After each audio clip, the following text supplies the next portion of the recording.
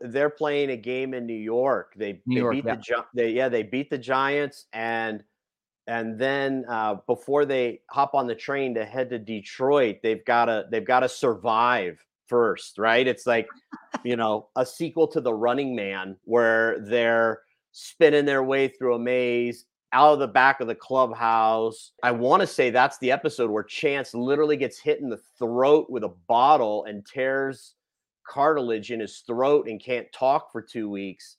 I missed that part. Holy cow. We are just talking absolute chaos.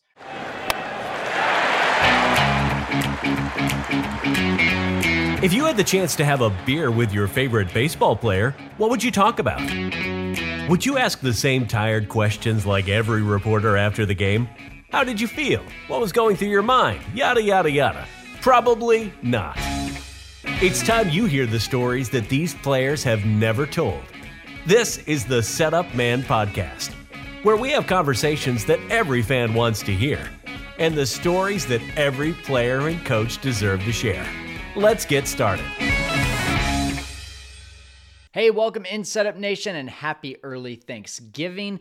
I'm really excited to be bringing you our final interview episode of the year. And you're probably wondering, what do you mean final episode of the year? No, not final episode, final interview episode of the year with one of our MLB figures, because starting actually yesterday, if you missed it, we had our first side segment of Rumor Has It. If you have not checked this out, you need to. It's hot stove season. It's the off season. Everyone's wondering where everyone's going, what players ended up with what team. And so we are bringing you MLB beat reporters from all 30 teams, giving us the inside scoop on what they're hearing, on what's going on behind the curtains, on what we can expect from the winter meetings coming up in just a couple weeks. And so you need to check that out. It's where you find all of our episodes at setupman.net or your favorite podcast platform or on YouTube as well. Now, today is Jason Cannon. This is a really unique interview. This is a baseball author. And the reason I brought Jason on is because he has some amazing stories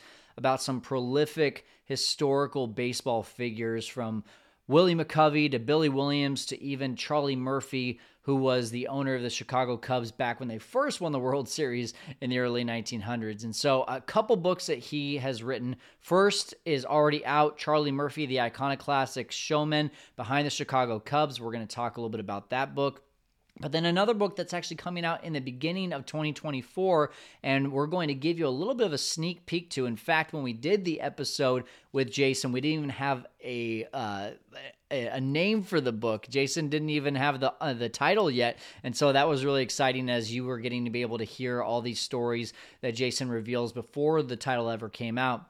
And the name of that book now, as it has been getting ready to be released, is called A Time for Reflection, The Parallel Legacies of Baseball Icons, Willie McCovey and Billy Williams. And you think to yourself, Willie McCovey, Giants, Billy Williams, Cubs, how are their ties? There's actually a lot of ties, and it's really a unique story. So we're going to hear from Jason, especially about Charlie Murphy, who Jason probably knows more about Charlie Murphy than anyone left on this earth, and then some really cool stories behind the Hall of Famers, Willie McCovey and Billy Williams. Let's get to it right now with Jason Cannon here on the Setup Man Podcast. You're the author of Charlie Murphy, not Charlie Murphy, Eddie Murphy's brother, but Charlie Murphy, the owner of the Chicago Cubs back in the early 1900s, the Iconoclastic Showman Behind the Chicago Cubs. And you have an upcoming book that, drum roll, please, we don't even have a name for yet. That's how fresh it is, and that's why I'm really excited to talk about that today as well.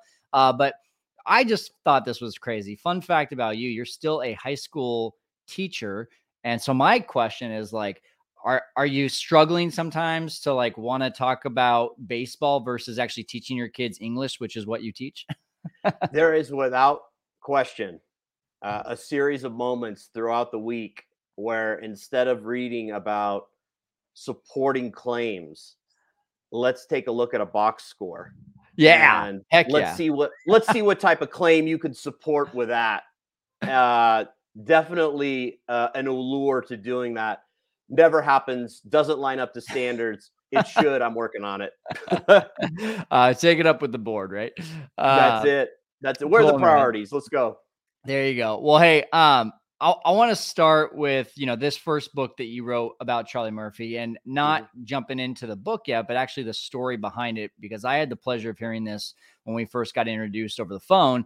I want people to hear this story of just leading up to why this book about Charlie Murphy and all the obstacles that led into you actually getting this thing published. So I was working on my PhD down at TCU. I taught English for a while and was looking to switch over to teach history with some of the older students. And so I was working on that. And during those 3-4 years, I came across the story of Charlie Murphy really in 2016 after the Cubs have won the pennant. And I thought, this is a really fascinating guy. I had not heard of him before and did a little digging around. And I thought, boy, there's a ton here when it comes to business history, public relations history, Sure. so on and so forth. In a very consequential town in America in the early 20th century. I thought this would be a perfect dissertation topic. And so I spent quite a few months putting together a proposal as I finished my coursework. Put together a committee, had a few members already going in. And then when it came time to really submit that proposal, and then it really gets down to business, we just didn't see eye to eye. They didn't particularly care for the proposal. I think a little too sports oriented for them. Okay, so I refashioned it 3 times over the course of 3 semesters. And they just didn't view the project as academically strong enough. I would crack up to myself and laugh and rework it and resubmit it and get the same answer. And so finally I reached the point where I said, this isn't happening. And it was interesting. Another professor actually came to me and said, hey, I've heard you're having problems with this project. I've got another project. It's completely different, but I know the effort you've put into this proposal, so I know what you're capable of. Would you be interested in working under me on this totally different topic? So I thought about it, but ultimately I was so fascinated by Charlie Murphy's story that I said, the right thing for me to do, perhaps not everybody, but the right thing for me to do was to leave school and finish the book. And at that point, in the midst of that back and forth dynamic, I had been just working on the side the entire time. And so I finished my coursework. I was in school for 4.5 years, and I got a high five and a lot of Horned Frog gear that I no longer wear out of it. And yet it was probably Kyle, the toughest decision of my entire career, but probably the best one. I'm really happy that I was able to finish it, and I hope people enjoy Charlie's story. So the first question that I have for that is, what was so interesting about Charlie that made you so passionate about this topic rather than taking this other project that you had from another teacher and potentially, getting your degree and moving on? To me, Charlie Murphy is he's the beginning stages of the modern day owner. And whether that's business philosophy, public relations philosophy, even roster construction, he was, he's 90 years ahead of his time in certain ways. Maybe not as many decades ahead, maybe not a century ahead of everybody, but he was eccentric and egocentric at times, like Ray Kroc. He was World Series or bust, like George Steinbrenner. He brought quirky promotions to the ballpark. No donkeys, but reminds me of Charlie O'Finley. So in a way, it became this story where I could see modern owners, where I could see Charlie in splices of them. Yeah. And it got its claws into me and never let go. That's so cool. So no regrets. You go on, you write this book. So when you wrote this book, though, like, one of the things that I'm doing when I'm reading this whole thing is like, man, looking back over 100 years ago when you're writing this thing, there must have been challenges of getting the facts straight and your sources? Like, what is that? What goes into that of actually making sure like you're hitting these things on the head and not just getting random things from people who are 90, 100 years old who don't remember yesterday, for lack of a better term. No, it's true, right? If I've learned anything, it's that memories can be faulty, right? And so Yeah. I think for me, the most important thing was to make sure I had a second piece of evidence. Okay. And if I could not confirm it with a second piece of evidence, even if it was a really compelling story or a really compelling anecdote, I had to let it go, because I was concerned that as I got to know Charlie a little bit better over the course of several years, I didn't always trust what came out of his mouth. And beyond that, I wasn't always sure what the motivations of an individual speaking would be, right? So it's a great question, and it was a challenge. And so there was a lot that ended up on the cutting room floor because you couldn't confirm it. And it was interesting because Charlie did not have any children.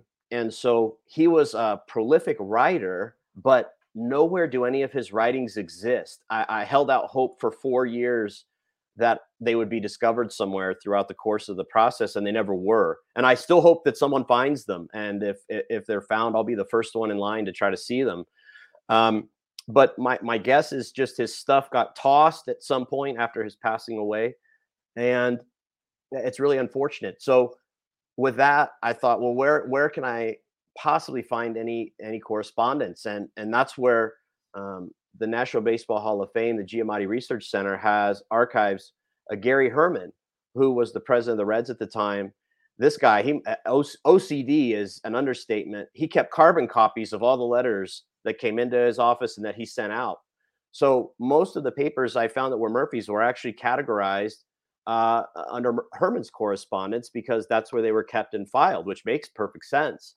But it was only because of those documents that I was able to confirm a lot of the anecdotal stories and get the business side of the game. So it was a fascinating process. A lot of digging around. His great grandniece Amy Yazbek and I had a couple conversations over the course of the project. Your listeners may know her from Wings and other television shows that she was in. She was in a hilarious movie, Problem Child, when I was a kid, and we had a number of conversations. And she's really into family history and knows a ton. And so even she and I would go back about, hey, what did you learn? What do you know? What documents? What photos? These types of things. And so you could piece some things together that way. But by and large, there wasn't a whole lot in terms of here's Murphy's papers, here's how they get passed down, here's where they're archived. That in and of itself doesn't exist. Wow. Okay. So really quick, because we kind of skipped ahead here. I want you to just really quickly, if you were to summarize Charlie Murphy and his story. I know the book is somewhere close to 300 pages, so I'm not asking you to give me the 300-page version, but if there was like a 30 to 60-second version that would encourage people to go check out this book, how would you describe Charlie? How would you describe his story? Charlie is really representative of the quintessential American story, right? We can argue whether it's a fable, a dream, reality. Charlie's parents were Irish immigrants. They came over, forced really to come over as a result of the Great Famine in the middle of the 19th century. And Charlie is born in a small town outside of Cincinnati, and he is a drug clerk in downtown Wilmington, Ohio as a teenager, works his way up, moves to Cincinnati and becomes a journalist, becomes a valued employee of the future half brother-in-law of the president of the United States. And in 1905 finds himself the owner of the Chicago Cubs. It is a story that is incredibly unique. We've never seen since, and we'll never see again. And then once he became the owner, that's where a lot of these crazy antics started to be put on center stage. Some of the things, like I wrote down a few that I read from the book. I mean, bringing the bear cubs, like he had 2 bear cubs at the stadium. That was crazy to me. Insisting that players get escorted via carriages and not letting them like actually just walk to the ballpark because he thought they were going to get harassed, and calling players out to the media before actually having those one-on-one conversations. And my favorite actually was when he personally invited Teddy Roosevelt to come to the World Series, knowing full and well that Teddy Roosevelt hates baseball. I thought that was hilarious. And that's the marketing genius at work, right? Yeah. He's trying to make sure that college football gets 0 headlines in the fall. And he's trying to make sure that baseball has them year round. And so whether it's asking Teddy Roosevelt out, even though he knows he's going to get denied, he's still going to do it because it generates a headline and a story. And you're 100% right. There are all kinds of examples of quirky things he did to draw attention to himself, to the Cubs, to the business, to the sport. And he was always up to something. No question about that. Of all the stories that you heard and that you published, what was your favorite about Charlie? That's such a great question. I think my favorite is, it's interesting you mentioned Roosevelt. One of the byproducts of the no fear aspect of his attitude was he befriended William Howard Taft, and his business partner at the time was Charles Taft, his older half brother, the older half brother of the president. And Charlie and President Taft were friends, genuinely friends. And Murphy wanted the president to enjoy an afternoon at the West Side grounds. Come on out to Chicago when you're available. We'd love to have you out at the ballpark and host you. And Taft was all for it. And it took a few years for them to make it happen. It happens in 1909, and that's after Taft's already visited Pittsburgh, and it's not his inaugural visit to a National League ball game, but he does make it out to the West Side grounds, and it's really one of the crowning achievements of Murphy's ownership tenure because, to your point, Roosevelt did not like the game of baseball. Taft loved it, and Taft is one of those figures now in baseball history that we know loved the game, promoted the game, was all about the game. And the Murphy-Taft friendship really, I realized hadn't been explored very much. And so when I was at the National Archives, you can read their exchange of letters and congratulations. And I thought that was really neat. And I think that became really my favorite story is Taft's visit to the park, the crowd reacting to him, in such an excited, enthusiastic manner. It was a cool story. Really enjoyed that one. Some of the controversial ones too, like, calling out Frank Chance to the media before actually talking to Frank Chance. Share a little bit about that story and why you think Charlie, even though a lot of the players up until that point seemed to have his back, it seemed like he kind of started to make a change to where it was more about, it felt like it was more about the attention than it was actually winning and building a good team. Can you just share that story and your thoughts on that? So after the 1908 World Series, 1909, the Pirates dominate the National League. No one was beating Pittsburgh that year. They win it all. The Cubs get back to the World Series in 1910, and they lose to Philadelphia. And after that, Murphy starts to grip a little bit because he sees that the core of the roster is starting to age. Yeah. And he recognizes that the team is not going to be able to compete on the same level moving forward.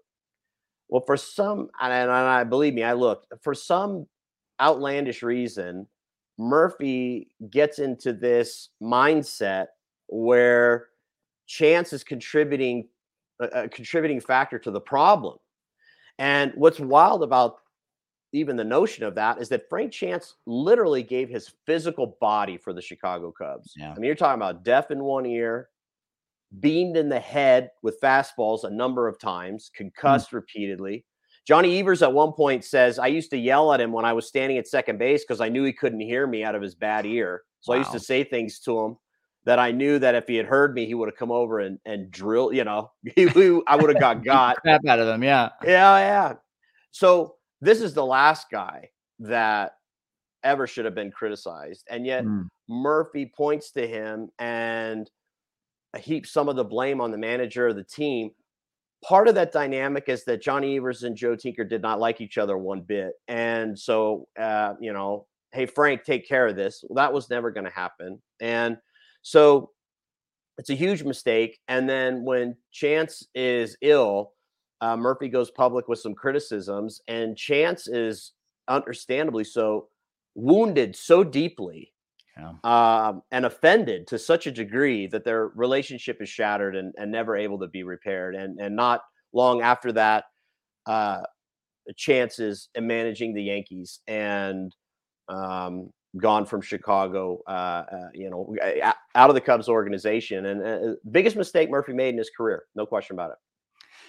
So I guess, just as you got to know Murphy as a person, did you see that being part of a shift in him? Or what do you think the core of why he did that? Because it wasn't the last time he did it. He did it with a few players, just blatantly calling them out in front of the media. What at the core of him do you think either changed or was in him that made him do something like that? Murphy was a survivor as a young kid, as a Mm, teenager. His father was in and out of city jail and mm, was unreliable for the family. And so Charlie had to go to work and support his mom and siblings. And so he was a survivor, which allowed him to, really be successful, network, figure out ways to make things work. He was relentless. Well, when he reached a point in his life where he had to flip the switch from surviving to thriving, he couldn't do it. And there are a number of instances in his life where if he had just taken the foot off the gas pedal and just taken in his surroundings yeah. and breathed, I think you would have seen that his entire world had completely changed. He never did it. And I think that's really at the heart. It's hard to, it's probably a fool's errand to even suggest any type of, trying to analyze someone, 100 years later. But Sure. there is a line of demarcation, to your point, where you just say, Charlie, what are you doing? And part of it as well is he got a little over his skis in terms of giving himself too much credit to say, I've learned a lot, but now I can really figure out a way to build a new young core moving forward as the roster turns over. He thought he could do it, whereas he had a ton of input from Chance before, and he couldn't. Wow. I'm getting strong Steinbrenner vibes from the guy. Hey, I'm telling you, we've seen it. We've seen it in future years. It's really quite something. Yeah. And you'll see a few guys. You'll see a few owners for sure. Especially, once that Jeter documentary came out and you hear Steinbrenner throwing Jeter under the bus a couple times to the media before actually having a conversation with him. It's just like, yeah, I mean, you kind of hit it on the head. He was ahead of his time in both good ways and bad. So it's really interesting to see that. I guess one of the other things that stood out to me just in general about the book, not necessarily about Charlie, was, you got guys like Frank Chance literally getting death threats from the mob before playoff games. And that just was like, whoa, like how times have changed. So when you went through writing this book, like what were some of the things that stood out to you that you're like, wow, either times of baseball or the times of an era, even just in general, of how we live life have changed dramatically? What are some of the things that stood out for you? That's a great question. I think the number one thing that jumps out at me is it kind of fits in perfectly with that story is access for the everyday fan, the access the everyday fan had to the players. Yeah. Whether they were, they were on. I know, you can look at old photos and see, they're standing along the line that would mark the end where the outfield ends and the fans begin. They're standing out there. Mordecai Brown before the famous game in 1908, the game that's big part of that history. He has to work his way out of the bullpen out onto the field in the first inning, but he's fighting his way through the crowd. It's And crazy. at one point, they're yelling at him, and he says, "Fine, bring it." Someone's like, "To hell with all you guys. I'll take you all on too on my way out to the mound." And literally the physical access people had just really was quite something. I think the other thing is that goes along with that, though, the relationship that the players and the fans had. And really how tight knit it was. You would see them all the time outside the ballpark. They work jobs in the off season. There was an everyday individual quality about them during that era that really jumped out, and that's different from the era today for sure. I mean, when we think about one of the most iconic memories that I have, I wasn't born this time, but we see the video all the time of Hank Aaron hitting number 715 and literally players or fans coming Yeah, out and high-fiving him as he's rounding second base, right? And you're talking about they're literally not even in the stands. They're actually on the field is what you're saying. yeah. Yes, Eh, absolutely. It's wild. And there's another, it's funny. Earlier we had talked about the carriages where they're going to and from the hotel in the carriages. There was like a near riot in Philadelphia one year because the Cubs had left the ballpark and were on their way back to the hotel, and the fans encountered them, and it was a game on situation. I mean, it's just there are a lot more moments of chaos, Kyle. Let's put it that way. A lot more moments of chaos. Well, and maybe I'm remembering this wrong. I read, this book a couple weeks ago, but I'm pretty sure was it either the 1907 World Series or the series right before the World Series where they had won and they couldn't even celebrate because they were literally getting mobbed by the away team fans and trying to beat up the Cubs to where they had to wait until they got to their hotel room to actually celebrate.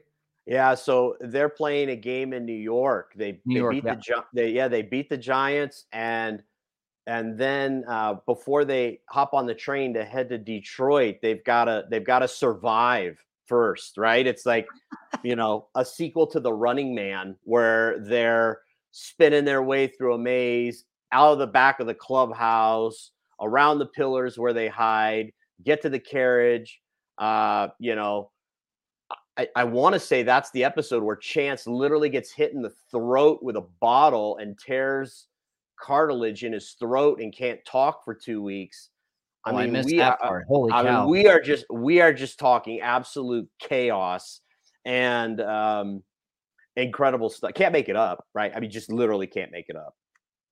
I'm trying to think back. I think the last time that fans actually like went onto a field, I want to say was it oh gosh, who was he was the guy who had charged Nolan Ryan Oh, Valentine Ventura. Ventura, thank you. Didn't Ventura hit a walk-off grand slam to go to the playoffs and uh, like got stopped at first base by all the fans and ended up being a walk-off single. Do you remember that or am I making that up? No, I don't remember it myself, but that doesn't mean that you're Maybe it gonna was his see teammates. I you're need to gonna look that up. Yeah, well, you're gonna see incidents now Yeah, and then where you get a yeah, couple people jumping on the field, but yeah. I've heard stories about that incident you're talking about. You mentioned Henry Aaron's home run, Yeah. and I would have to look it up, but I want to say there are stories where there were people protecting Henry Aaron, and when those guys jumped out on the field, like they were having to think through what's happening and what's my appropriate reaction going to be, Mm. and very very much so, right? Like that's a very real thing. So yeah, it's wild stuff to think about what was happening during the dead ball era, and that's one of the things that makes the dead ball era so much fun to study and read about is you never know what you're going to come across. It's crazy. All right, before we transition to the book that you have yet to release, which is super exciting for me as a Cubs fan as well, let me ask you: just is there anything else that we didn't talk about with Charlie or this era of the Cubs that is super interesting for our audience to hear? I think the one thing I would just add or maybe emphasize is all these years later, Charlie Murphy's tenure of owning the Cubs is still the most successful span in franchise history. Mm. 4 pennants in 5 years with 2 World Series titles. They were upset in '06. The White Sox got them. They beat them. They deserved to win. They played better, and none of the Cubs argued that fact. And then the A's got them in 10. But it's really amazing. He and Chance partnered together in a really harmonious way where Chance would say, "Hey, I'm interested in acquiring this guy. What can we do?" And Murphy was like, I'll make it happen. I'll go have meetings and figure it out. And then there are other times where Murphy would go to Chance and say, hey, what if we get this guy? And Chance is like, there's no way we're getting Jimmy Sheckard. Like, it's not happening. And then Murphy would come back 3 days later from the winter meetings and we got him.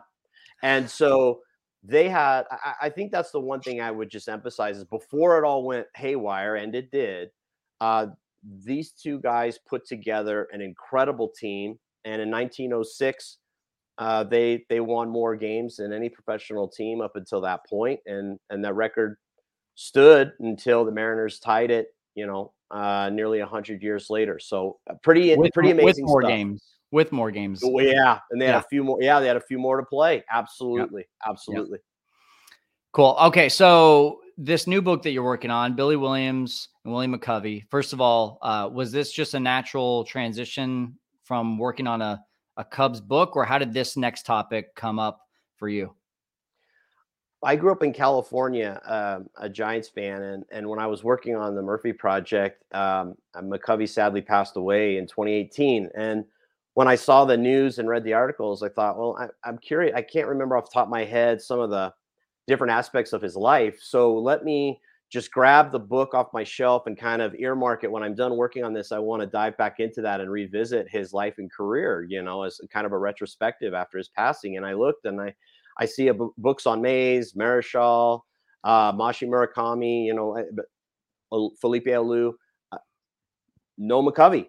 And I was just kind of surprised by that. So I wrote it down on a little Post-it note, a note to myself that, hey, at the end of all this, let me revisit the idea of doing something on him. And when this project was finished, I did revisit it. And as far as I could tell, nothing had been done in the interim. So I started working on that. And then the really amazing part of the story, too, in terms of how they both came together was working with the Cubs, with Murphy. They were great, and getting to know them a little bit. There was a connection there with Billy Williams and partnering with telling some of his stories. And so I thought about that, the two of them together. And I thought, wow, I don't know. I've never really pictured putting the two of them together. But as soon as I sat down and started researching it, they're both born in 1938, about 5.5 months apart. They're born about 5 miles away from each other. Wow. They knew each other when they were younger, playing basketball. Billy's older brother, Franklin, and Willie played in the same minor league, the same minor league, if you will, for lack of a better term, in the mid 50s. So they grew up in the Mobile, Alabama area. And I thought, wow, okay, I didn't know that. And so then you keep digging, and Henry Aaron's from Mobile, Tommy Aaron's from Mobile, Tommy Agee's from Mobile, Cleon Jones, Satchel Paige, of course, who was old, the generation before. And so then I thought, well, this seems like really an interesting, unique fit, because they both have similar stories too in terms of their career. They have the what ifs of their career, fair, unfair. McCovey lines out to end the 62 World Series. That's kind of a thing in his career. Billy Williams, the 69 Cubs. The Mets track them down late in the year, and the Mets go on to win the World Series. And so if either one of those two clubs wins the World Series, I think they're thought of in terms of national narrative a little bit differently. Sure. And you also think about playing with Banks, playing with Mays. They both play in the shadow of two guys who are just incredible all-time greats. So after thinking it through and talking to a few people, I thought, let's partner them together. Everybody was amenable to it. And so, yeah, I've been working on it for about 18 months. That's amazing.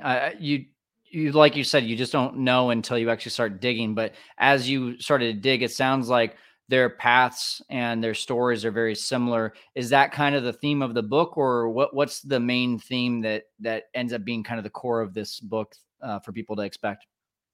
That's a great question. They are threaded together in terms of theme of commonality. I think part of it is their personalities. Part of it is their excellence. And then part of it is trying to figure out the stories about two guys where, to some extent, narratives for some baseball fans have been established, but what are the facts behind those narratives? What are some of the stories behind their narratives? Two great players. I mean, these guys are icons in the cities, and statues out front of each park, retired numbers, the whole bit. And I wondered if fans in other cities around the country were as plugged into the success these two guys had as Chicago and San Francisco. And so the common theme is my hope by telling their stories is to learn a little bit about them as individuals, but also about their great careers. And I think people will enjoy it. Billy has just been incredible to talk to.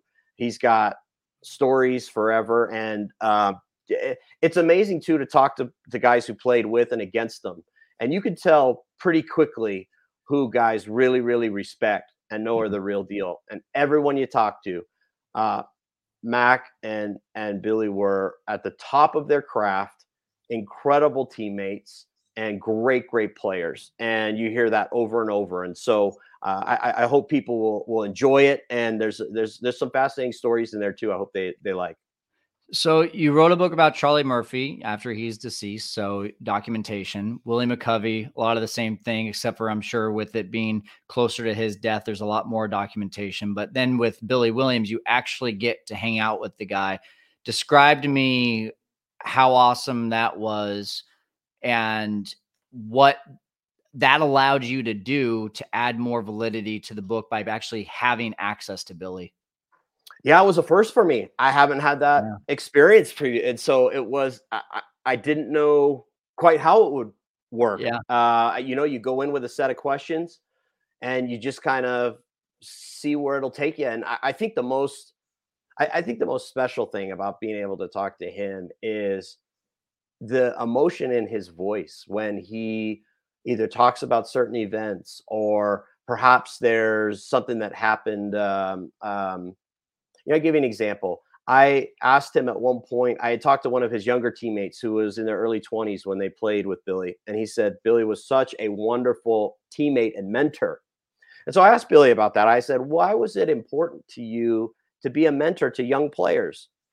And he said, well, Ernie did it for me. Ernie did it for me. Oh, cool. And he said, so I wanted to make sure that other players felt the way that Ernie made me feel. And I want to teach them about the game of baseball, but I want to teach them about life and how to be young men.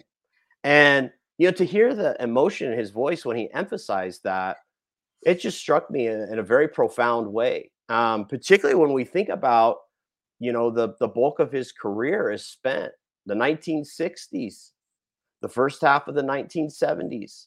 And he's serving as a mentor to young players during a very tumultuous time in American history, and they adore him decades later, half a century later, and remember advice that he gave. And so the opportunity to hear those stories from him and be able to understand kind of what he was thinking as it was happening has added a depth to that part of the story that I think will hopefully add a dimension to his life and legacy that readers will get a chance to check out in the book. And I'm excited about that.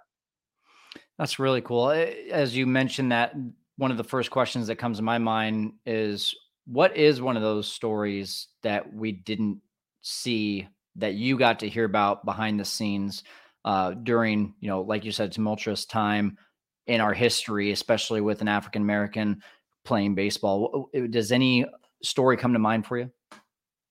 Yeah, there's a couple. That Billy and Shirley used to host dinners at their home in Chicago, and they would have players over to their homes. And so this happened throughout the United States during this time, is as the African-American players were traveling from city to city in an era where it was not unusual whatsoever for them not to have restaurants to go and to be allowed into restaurants. And so they would host dinners at their homes, and the players would go over and they would share a meal together. And if there was a young player there, the veterans would basically provide advice. Here's the town you're in. Here's where you can go. Here's where you don't go. Here's how this works. And I think, first of all, to even hear a story like that is just I don't know. I don't even know if I could put it in words. To hear a story from someone who's actually has experienced that, it's just horrific. And yet that was a very much that was a relationship building thing that they did in cities throughout. I could speak specifically about the National League. There's another one that he told me that a little bit different, but when he's traded to Oakland after the 74 season, he joined the Oakland A's. At one point, he had a conversation with Reggie Jackson, and Reggie asked if they could room next to each other on the road. And Billy said, I recognized at that point, the demands on this guy. He was becoming a superstar at that point. So He said, absolutely. Absolutely. And so they roomed next to each other. He said they had a wall between them with a door. If the door was open, they would talk baseball. They would talk life. If one of them decided to shut the door, they just relax and watch television. And he said it was just an opportunity for them to build their relationship, and Billy could just be a sounding board whenever Reggie needed him. And of course, they would talk baseball as well. And, that just speaks to who Billy is and his character as a man, he loves people and does everything he can for them. And those were a couple of examples that really have stood out to me over the course of talking to him. That's really cool. Going over to Willie McCovey, you said you're a Giants fan, and this is a guy that you kind of have idolized. And I know he wasn't necessarily playing while you were growing up. His time had already passed. But what was that experience like, being able to hear secondhand from the people that you talked to about Willie, and especially being a Giants fan? Did you have that warm, fuzzy feeling when you were, going down that route compared to the other topics that you've done? It's been pretty amazing, Kyle. I mean, I can't lie. When I'm sitting there in a circle with a group of people, it's Mr. Cepeda and his family. Wow. And it's Allison McCovey, Willie's daughter, and we're sitting in a little circle, maybe five or six of us, and having a conversation about Stretch. It's amazing. It's incredible. And Cepeda shares the story about the camp that they go to 1955 in Melbourne, Florida. McCovey's taken a bus from the West Coast where he was out visiting his brother. Cepeda's flown in, obviously, and they meet each other early on in this camp. This tryout camp, and Stretch struggled the first day and got some encouragement, and then started hitting line drives, and Cepeda just said, I could still hear the sound of the line drives that came off McCovey's bat. Pow, pow. And then he told a great joke. He said it's the same sound as the fork in his left hand when he was getting after dinner after the ball game. The pow of the fork into the dinner, because the guy ate to no end. He was just this huge guy, right? Same sound. But that is just, it's priceless. It's all priceless on with everybody. But that was a special day for sure. That's really cool. How much did Billy and Willie actually interact? Was there stories that you heard from Billy as well? Or did you feel like when you were talking to Billy, it was more about his journey, and then you had to go over to the Giants side to learn more about Willie? It's a good question. They intertwine more than one might think. Whether it was, when they were younger, they both enjoyed playing basketball. They knew each other in the Mobile area. McCovey was down the bay, so he was closer to the water, where Billy was up near Whistler. But they were, familiar with each other. And then as they moved forward, they interacted quite a bit. They would all get together as a group in Mobile before spring training started, and they would work out together. So they'd spend a couple weeks. They'd set up on a field, no L screen. So someone would be throwing BP, and the one rule is you got to go the other way. You can't go back up the middle because you're going to kill the guy. and that's just the one rule. So if you were driving your car, or riding your bike, or walking past, the park, you would see a field full of, I mean, you'd 1,500 home runs if you need them, working out for 2 weeks. Henry Aaron, Tommy Aaron, AG, Cleon Jones, Wow. all the guys I mentioned earlier, Mac, Billy, and Franklin Williams, on and on. And so they did that every year. And then the line they gave each other afterwards was, we'll see you down the road. We'll see you down the road. And so frequently that ended up being the All-Star game.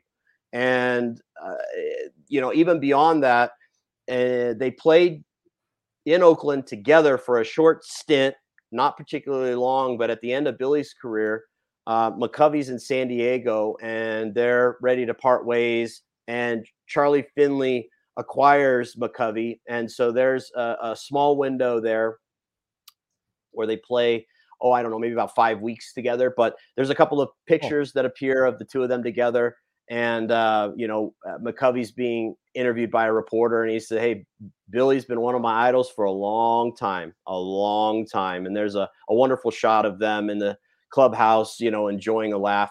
And so there is a lot more. It's very genuine, real friendship that they shared.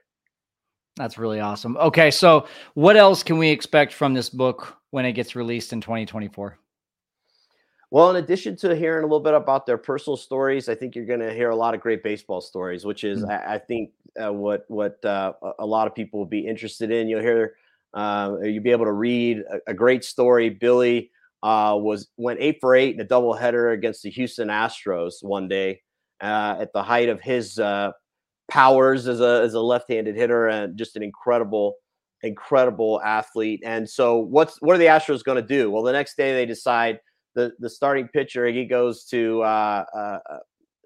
get ready to deliver the first pitch. He tells his backstop, what we're going to do? We're going to tell Billy every pitch that's coming. We're just going to tell him what's coming. Oh my gosh. And we can't get him out, so screw it. And a little bit, maybe. Sure enough, he grounds out to first base, and he's hot. And so great story from Jack Hyatt, who was a catcher on those Astros team. And it wasn't the only time. There's another time McCovey was so hot in the spring training of 1969. That's the year he won the MVP. He was so hot in spring training, no one could get him out. He hits a home run off Fergie Jenkins. And Fergie Jenkins tells me that a few weeks later, early in the season, they're playing in San Francisco. The Cubs are out there. And so Fergie and Ernie Banks were rooming at the time together. And so their hotel phone rings, and there's trying to figure out. Ernie says, "Go ahead and pick it up. Let's see what's going on." So Fergie picks up the phone, and it's the front desk. And the front desk says, "Well, Mr. Jenkins, I just wanted to let you know that your car is here." I said, "My car is here? What are you talking about? Yeah, what's going on there?" He said, "Well, your car to take you to the ballpark." It says, "Courtesy of Mr. McCovey. He wants to make sure you get to the ballpark on time today so you can make your start." And so Fergie's like, "This," and he's like, "This is," yeah, he's like, "This isn't happening. We're not taking it." Ernie, let's take the car. So they all pile in. They take the car, and Jenkins does the same thing. He says, "Let's tell him what's coming. We're just going to tell him what's coming." And he said, sure enough, he went 0 for 3 against me that day and became this huge thing, right? So they both have these great stories. Neither of them wanted to know what was coming in those moments, those ball games. And so there's a lot of stuff like that I hope people enjoy. That's awesome, man. I mean, the stories that are going to be in this book, but also the stories that you heard just must be pretty incredible. And I thank you for taking the time to put them into a book, because now those that are listening get the chance to go get it. So when we do have that name, right, we're going to release this podcast. We're going to tell people where to get the book, and I can't wait for people to go hear it, or I should say read it themselves. Well, I thank you for the opportunity to talk about it, Kyle. It's been a lot of fun. And there's some interesting stories in there as well, in terms of, social change, and not a lot of stories have been told about that. But I know Cepeda shared a few about Willie Mack, and learned a few about Billy too, that I think will deepen people's admiration and respect for these two men. And so I'm excited to share those with people. These two guys, both just incredible people and ball players. Awesome. All right, Jason, now is time for our 27th out. It's our rapid fire segment. You ready to rock and roll? I'm ready. All right. So we're going to do this a little bit different because you haven't played, you haven't coached, but you have been around a lot of guys who have played and coached. So I've got a different twist on these. So first of all, right, I want to know, where does your passion for baseball come from? Was it a person? Was it a thing? Where did that start when you were younger? Great question. I grew up collecting baseball cards in the mid 80s. Used to ride my bike down to the Hall of Fame baseball card shop, which is about a mile and a half away. And there was a gal that worked there named Tamara. And eventually I was in there so frequently, she said, you just need to stick around and work. So I'm maybe 10, 11 years old. And she's like, answer the phones, help the customers, do all the things. So cool. And it was awesome. And that deepened my love for the sport, for people around the game, for the hobby, all the things. That was many years ago, but shout out Tamara, wherever you are today. Thank you, Tamara. Awesome. Favorite player of all time? Will Clark. Cool. You're the second person to say that. Believe it or not, Ted Lilly also said that. Nice. Yeah. Favorite player now? Okay, this cliche, I'm going to kill you with this, but Ohtani. I remember I lived in Seattle in 2018. So it's May of 2018. And I went out they played a weekend series against the Angels. And on the Friday night, Pujols gets his 3,000th career hit. Nice. Ohtani's throwing on Sunday. So wife and I got to go check this out. I'm like, this guy, I've heard these things. I don't know. Sure, yeah. Pitches super dynamic for 6 innings. Unbelievable. And I've been following him ever since. Amazing. Nice. All right. What's the best part about being a sports author? For me, it's exploring their impact on their sport, but also the culture at large. I think that dynamic, that interplay fascinates me the most. Okay. What's the worst part? Oh, there's always someone else I'm trying to talk to I can't get a hold of. I feel you. Nice. All right. Who's your favorite person that you've interviewed? Oh, man. Billy Williams has been fantastic to talk to. He's been unbelievable. I mentioned sitting down with Mr. Cepeda, just unbelievable. I actually did get the chance to talk with Will Clark, interview him about McCovey. Did McCovey give you any advice about playing first base at the stick? And had a really cool conversation, learned a lot about not just McCovey as a mentor, but also how to play first base at the stick. And that was surreal. That was surreal to talk to the thrill. It was awesome. So those are 3 that kind of jump out at me when you ask. Very cool. If a movie was made about either one of these books that you've written, who is the one actor that you would love to have in the movie, and who would they play? So someone wrote this in a review of Charlie Murphy. I cannot take credit as much as I would like to, but Zach Galifianakis, if you're out there and need a role, you would be perfect as Charlie Murphy. And I cannot take credit for that, but as soon as I saw that, I went, brilliant. Let's make it happen. I could see that or Jack Black. I could see either one of them. Yep. Oh, that's another. Oh, perfect. Yes, absolutely. Cool. All right. What's one life lesson, if any, that you learned from writing these books and meeting all the people that you have?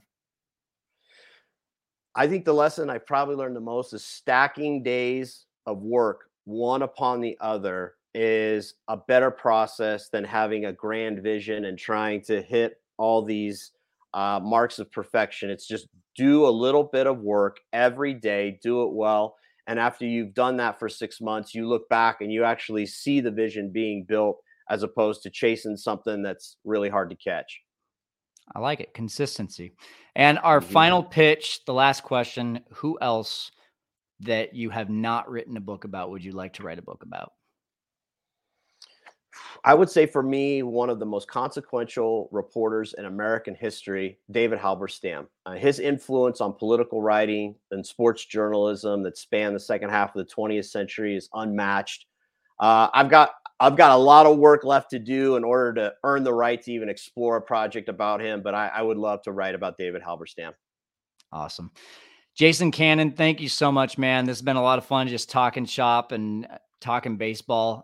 Congrats on the book that you've written, which again, guys, is called Charlie Murphy, the Iconoclastic Showman Behind the Chicago Cubs. Go get it. It's on Amazon. It's anywhere that you just Google it. You'll find it. And then, of course, we're going to go ahead and let you know when We have a name for the Billy Williams and Willie McCovey book and where to find that as well coming up in 2024. So thank you so much, Jason. Appreciate it, Kyle. Great to be with you. All right, just like I mentioned, for the rest of 2023, tune in to Rumor Has It. We're bringing these out just about every day, aside from during the holidays, and we will be back to you with our interviews with other players, with other coaches in the beginning of 2024. Please subscribe, leave your reviews, comment on the YouTube videos, share with free baseball friends of yours. Do it all. Please engage, especially on Instagram or on Twitter, which is SetupManPod. On both of those, that's the name of our handle, SetupManPod. Anything that you guys do that is engaging with reviews and with the social medias and commenting on YouTube, all of that. I can't tell you how much that helps, but also how much it just warms me to know that like you guys are taking a look at this stuff. So that's really exciting for me. And again, happy Thanksgiving. That's going to do it for me here, Setup Nation. I'm going to go put my arm on ice. We'll see you next time.